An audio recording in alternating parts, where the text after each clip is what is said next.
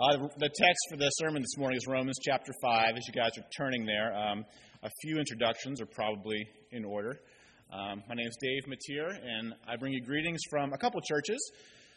First Presbyterian up in Beaver is sort of our family's home church. I'm an elder at that community of faith. And also from Mosaic Community Church, which is a church plant that the EPC is part of. And I don't know any details, but I know to some extent this church here is part of that support of that work. And now's not the time to get into the details, but we can give you some stories later if we want to talk. There's some really good things happening of the Lord, and there's a lot of really hard things going on there as well. So it's a challenging dynamic there. But we're excited to see what the Lord will do there. And I kind of do the student ministry there, which, again, stories later. Nothing like this. We have some tough, really rough situations going on there. But it's a good place to be. So Romans chapter 5. God's word says this. Therefore, since we've been justified by faith, we have peace with God through our Lord Jesus Christ. Through him we have also obtained access by faith into this grace in which we stand, and we rejoice in hope of the glory of God. Not only that, but we rejoice in our sufferings, knowing that suffering produces endurance, and endurance produces character, and character produces hope. And hope does not put us to shame, because God's love has been poured into our hearts through the Holy Spirit who has been given to us. For while we were still weak, at the right time, Christ died for the ungodly. For one will scarcely die for a righteous person, though perhaps for a good person one would dare even to die. But God shows his love for us in that while we were still sinners, Christ died for us. Since, therefore, we have now been justified by his blood, how much more shall we be saved by him from the wrath of God? For if, while we were enemies, we were reconciled to God by the death of his Son, much more, now that we are reconciled, shall we be saved by his life. More than that, we also rejoice in God through our Lord Jesus Christ, through whom we have now received reconciliation. Let's pause for a moment of prayer before we continue. Father in heaven, as always, we just pause at this time, acknowledging that those words we just read are those which will not return void. Your word being powerful and effective for the ministry of your Holy Spirit to every heart in this room. So we pray that all that's said coming forward would illuminate and bring us back to those words, that those would resonate deeply within us, that the meditations of all of our hearts will be pleasing and acceptable to you. And we so love you, Father. Amen. So we've probably all heard at one point or said ourselves common saying, God hates sin but loves the sinner. And I want to sort of frame our consideration of this passage around considering whether is that a true statement or a false statement. And we're not going to do that thing where, raise your hand if you think it's true, and it's because it's a trick question, right? That's the reality of it. That there's a sense in which it's false, in a way maybe it's more commonly used in our culture, a way that would diminish the holiness of God and even lead people to a false sense of security. But also, we'll see in this passage a way that it's profoundly true in a way that, should lead us to worship the profound love of God. So that's kind of the lens through which we're going to be viewing the passage this morning. So we can take the low-hanging fruit first, right? The first part of that, does God hate sin? Yes, right? Unambiguously, absolutely. This message was prepared to be delivered several weeks ago, which I did at Mosaic. We're going through the book of Romans, so we're kind of jumping right in. But if you know anything about the book of Romans, kind of the theme of the first early chapters there up through chapter 5 is God's opinion upon sin and unrighteousness, and he don't like it, right? We know that God despises sin. One highlight or, low light, I guess, depending how you're looking at it, as a reminder in chapter 1, verse 18, it says that the wrath of God is being revealed from heaven against all the godlessness and wickedness of people. So God is perfectly holy, and that holiness demands that he despise sin. So yes, God hates sin. But what about that second part then? But then does God love the sinner? And I think very often when that is used in our culture, what people mean is something like that, yes, God disapproves of our sin, but that his love is his dominant characteristic.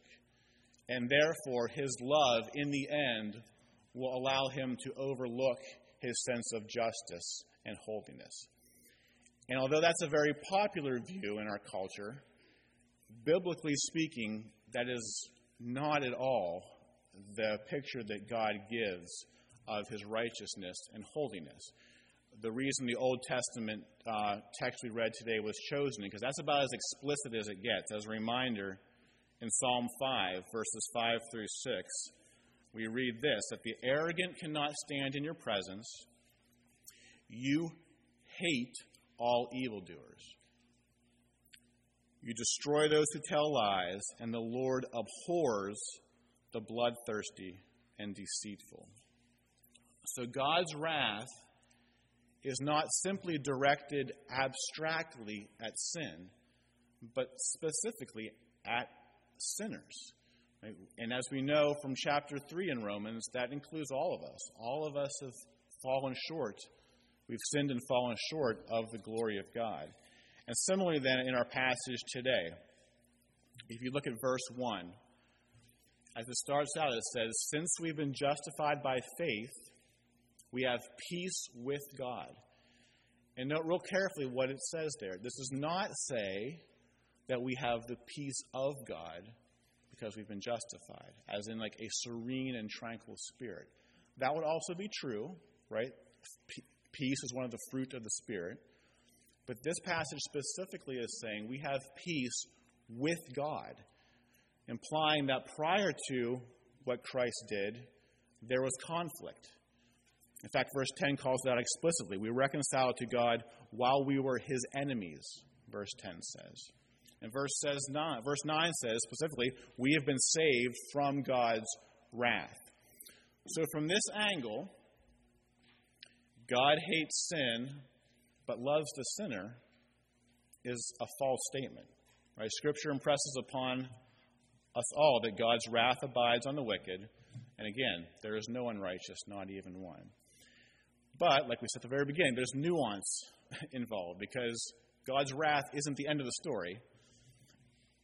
We can praise him for that. And that's kind of the theme of the focus of this passage. That yes, we were in conflict with God. We were not at peace with him. Yes, we were his enemies. Yes, we were objects of his wrath. But right there, that's when God in his love intervened. And as I was studying this passage, I was really captivated by that little phrase in verse 6. Christ died at just the right time. Because what follows in this passage is, from a human perspective, exactly the wrong time to help somebody. The way we usually think about it, I'll make it personally. When am I likely to help somebody else? When am I likely to help you? It's when we're close, right? Then I'll help you, but not when we're estranged. When I believe that we have a mutually beneficial relationship, then I'll help you, right? But not if you have nothing to offer me whatsoever, right? When you respect me, then I'll help you. Not when you spit in my face. But the exact reversal is what we see in this passage. The right time for God to intervene on our behalf in Christ is while we were weak, verse 6, powerless, nothing at all we could offer to God. While we were ungodly, verse 8, while we were sinners, right in the middle of our choosing to reject God's commands and make Him and not allow Him to be the priority in our lives, that's when Christ died for us. Again, you sometimes hear things like, when you look at Jesus dying on the cross, that shows, how worthy you are. And I get what people mean by that, right? There's a sense of that. We're all created in the image of God.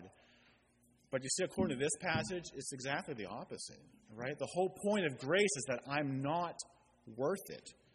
Christ died for me while I was weak, while I had nothing to offer to God, while I was in full rebellion against Him. So again, for the last time, considering that passage, does God hate sin but love the sinner? Yes, profoundly so.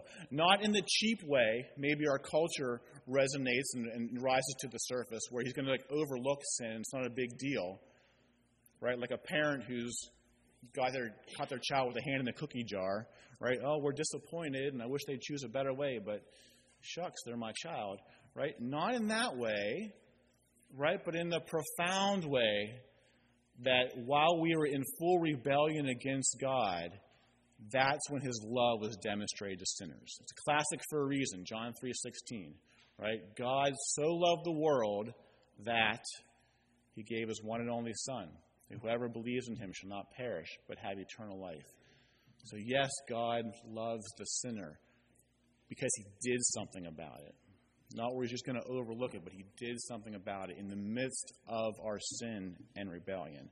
And it's that hope, it's that love of God then that's the anchor for our hope, in spite of who we are, not because of it.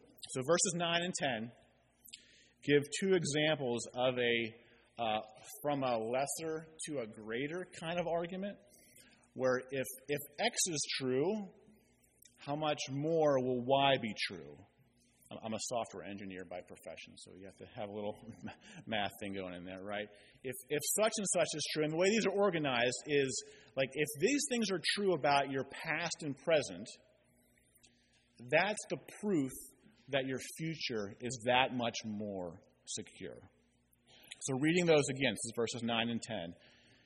Since we have now, present tense, since we've now been justified by His blood, how much more shall we be saved from God's wrath through Him? Future.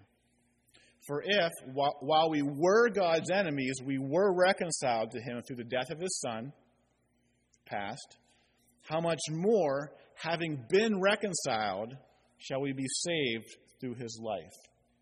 And this is the great problem that so much of the book of Romans is focused around. What do we do with God's wrath, His just wrath? We know that we all fall under that. So then do we have to live every day in anxiety, knowing that, hey, we're one day closer, one way or another, to our end, after which comes the judgment? Do we have to live in anxiety and worry every single day that, I hope when that happens, I just hope against hope that somehow, I won't suffer from God's wrath? And the answer in this passage is clear. We don't have to live in that anxiety because of what Christ has done in the past, and we know in our present. Therefore, we know in that day in the future, we'll be spared from God's wrath. The present reality is the hope for what happens in the future. And oh, how I wish that all we had to do this morning was sit in this place and think about those thoughts, meditate on God's Word, and that would form the deepest convictions of that hope. It's good to do that, right? It's good to meditate on God's Word. But I skipped the part of the passage, if you noticed. Probably the most well-known part of this chapter 5 that presents a more sobering assessment that the deepest-seated convictions of hope are often formed through our times of suffering. Verses 3 and 4. We also glory in our sufferings, it says, because we know that suffering produces perseverance. Perseverance, character, and character, hope. So we're at the start of a new year. Many of us take the opportunity to form resolutions, goals for the next year upcoming, all good things. And I think if we looked at the end of that passage, many of those would be things we'd say, yeah, that's who I want to be in this coming year. Right? I want to be a person of perseverance. I want to be someone with character. I want to be full of hope.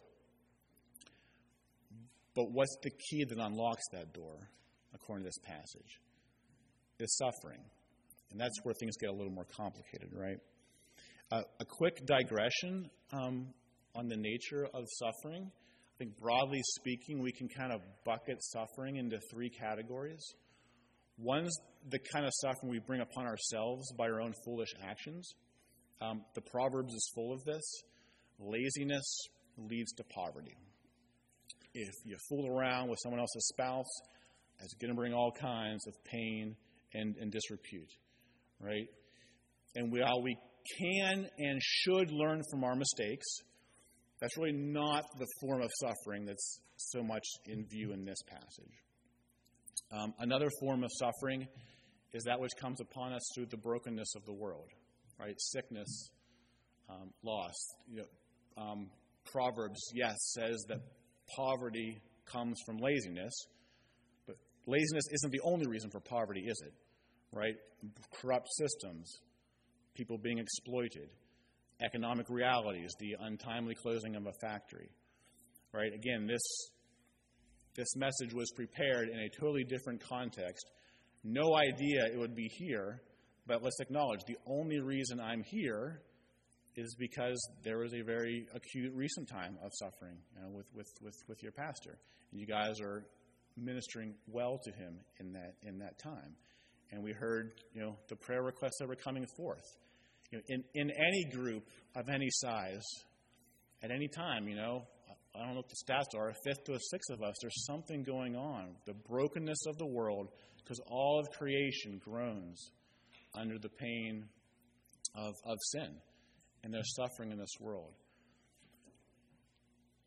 So to be real careful about what I'm going to say next, that kind of suffering is most certainly in context in this passage.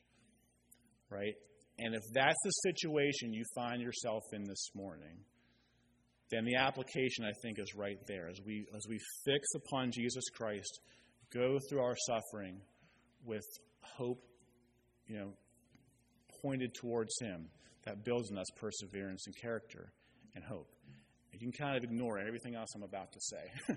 Right? If you find yourself in that situation, that is absolutely in scope here. So that's true.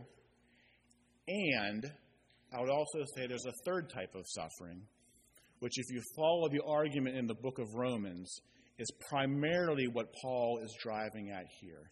And that's the kind of suffering that comes upon us as a direct result of our allegiance to and commitment to Jesus Christ, our testimony to Jesus Christ. It's perhaps most explicitly called out in chapter 8 of Romans, and I'll just read that here. It says, "Now, if we are children, then we are heirs, heirs of God and co-heirs with Christ, if indeed we share in his sufferings, in order that we may also share in his glory. I consider that our present sufferings are not worth comparing with the glory that will be revealed in us." So again, this form of suffering is a direct consequence of our testimony for Jesus Christ in a world that doesn't want to hear that. And this is where the application of our passage in Romans 5 can get really complicated. So thinking back to goals, if we went around the room this morning and everybody had the chance to answer the question, what are you aiming for this next year? Who do you want to be? I think all of us in this place right now would know the right answers, right? We want to be more godly. We want to be more consistent followers of Jesus Christ. If you're particularly theologically oriented, you might quote the Westminster Shorter Catechism, right? That the chief end is to glorify God and enjoy him forever. And all of us in this space, myself included, would say that. Those are good answers.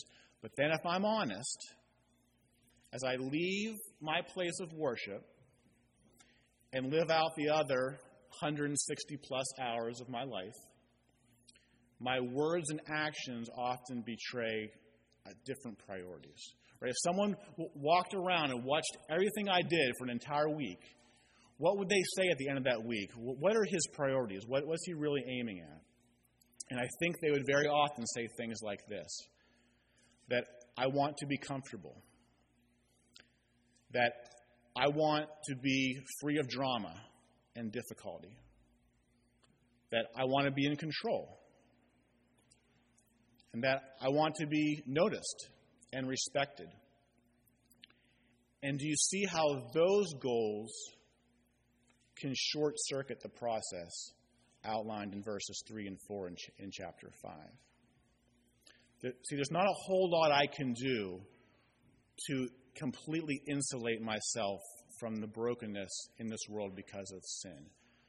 No matter how much kale I eat or how many sit-ups I do, I can get that call from the doctor that changes everything. But there's certainly a lot I can do to avoid the type of suffering that comes from my allegiance to Jesus Christ. And I will choose those things if my actual highest priorities are to be comfortable and respected. And so we need passages like the one before us in Romans 5 to recalibrate our minds. And I'm no prophet or son of a prophet, but I think as we go in these years ahead, we're going to be called to make these kinds of decisions with increasing frequency and with higher stakes. Again, not the hugest person who follows everything, but I think there's enough you can, put your finger to the wind. We've moved from a time where, Christian morality was dominant, right? And there's good things about that, and there were abuses that happened there that should be grieved. And that's a whole other, conversation. To a place where Christian morality was respected, to where it was tolerated, to now where increasingly you and I are seen as obstacles to progress, right? We're in the way of the cultural agenda. And so we'll be called to make the types of decisions that these believers to whom Paul addressed in the book of Romans were being called to make all the time. And quite frankly, that most Christians in the world today are called to make, where we'll be called to consider the reproaches of Christ greater than all the treasures of Egypt, or the treasures of America, as it were. And so that then unlocks, though, the progression in this passage, right? Kind of reviewing the whole thing, stepping back. While we were sinners, right, while we were fully in rebellion against God, that's when Christ intervened for us, that we can be spared from the wrath of God. And that raises the question, how do I know that if that's happened to me? How do I know if I'm really part of that? Well, this is one way in these verses in here, right? As we suffer for Christ and we stay steadfast in that builds perseverance. I can stand firm in the midst of that opposition. As that perseverance is exercised, that builds character. It builds our identity. This is who I am. I'm a follower of Jesus Christ. I'm staying with that. As that character is exercised and stays steadfast, that forms hope. I really am a believer. I really am a child of Christ. I've had every reason to give up on this thing and step away, but God has held me fast. He's allowed me to stand firm, and that gives us that hope then. In that future day, we belong to Jesus Christ. And so we just pray as, again, we have a few weeks into a new year here, and things are fresh. And again, a lot of times that can be just a good moment on the calendar to resolve and where we're going for the next year, that we'd all have that encouragement in the Holy Spirit to stay steadfast, to have our hope fixed upon Him, and be grateful for all He's done for us. We'll go ahead and pray then. Lord, we thank you again for all that you have done for us that is beyond what words can express, and our gratitude. We thank you that you've given us words, that you've given us words in your Scripture to resonate and call our hearts to you. We pray for, Lord, many in this place right here who are going through times of suffering. We pray that this reality outlined in this passage would be their reality, that you would give them the perseverance, build in them the character, and a sense of hope, that confident assurance of what's going to happen in the future. They are secure in you. Grateful, Lord, for your love for us. Thank you for loving us first. Amen.